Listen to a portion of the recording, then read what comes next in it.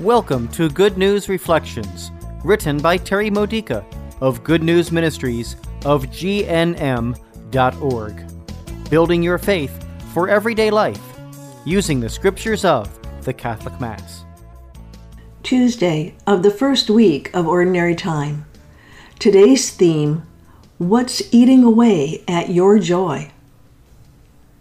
In our first reading today from 1 Samuel chapter 1, verses 9 to 20, we continue the story of poor Hannah. Her joy has been eaten away by years of barrenness.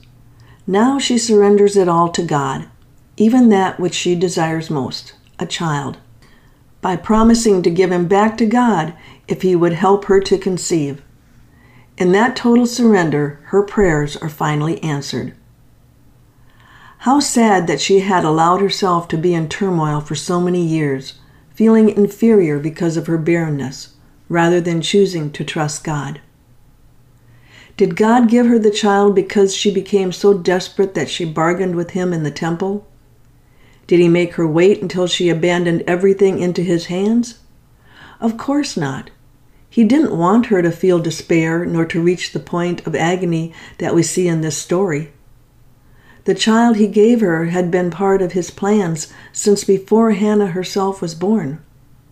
The child he gave her was Samuel, who would become one of Israel's greatest and holiest priests, who would anoint the first king, Saul, and then find and anoint David to replace Saul when the latter became harmful to Israel. In the Gospel reading today from Mark chapter 1, verses 21 to 28, Jesus removes a harmful spirit from a man. What harmful spirits are affecting you? What's eating away your joy? Who's making you feel inferior?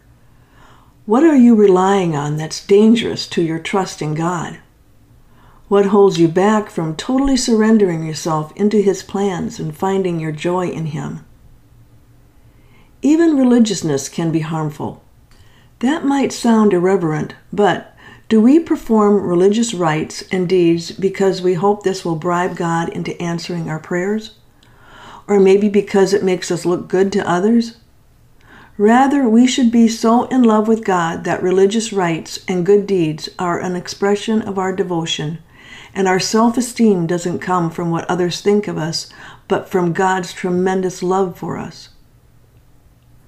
Do you have enthusiasm or minimalism?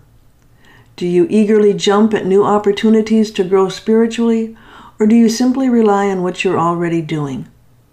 It takes hard work and determination to mature enough spiritually to surrender everything to God.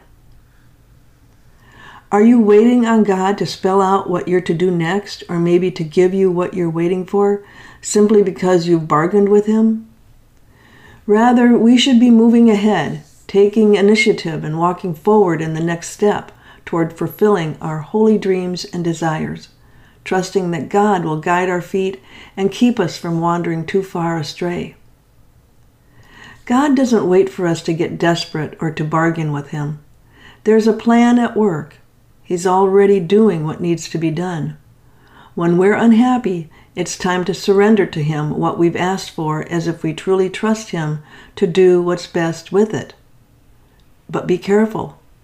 This is either a bargaining tool we're using to stay in control, or it's complete trust in His divine control. Are you ready to surrender? This has been a Good News Reflection by Good News Ministries of GNM.org.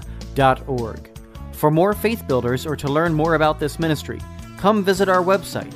You'll find Good News Reflections available by email and text message, online retreats, prayer resources, and lots more to help you know the Father's love and grow closer to Christ and be filled with the Holy Spirit. Visit GNM.org today.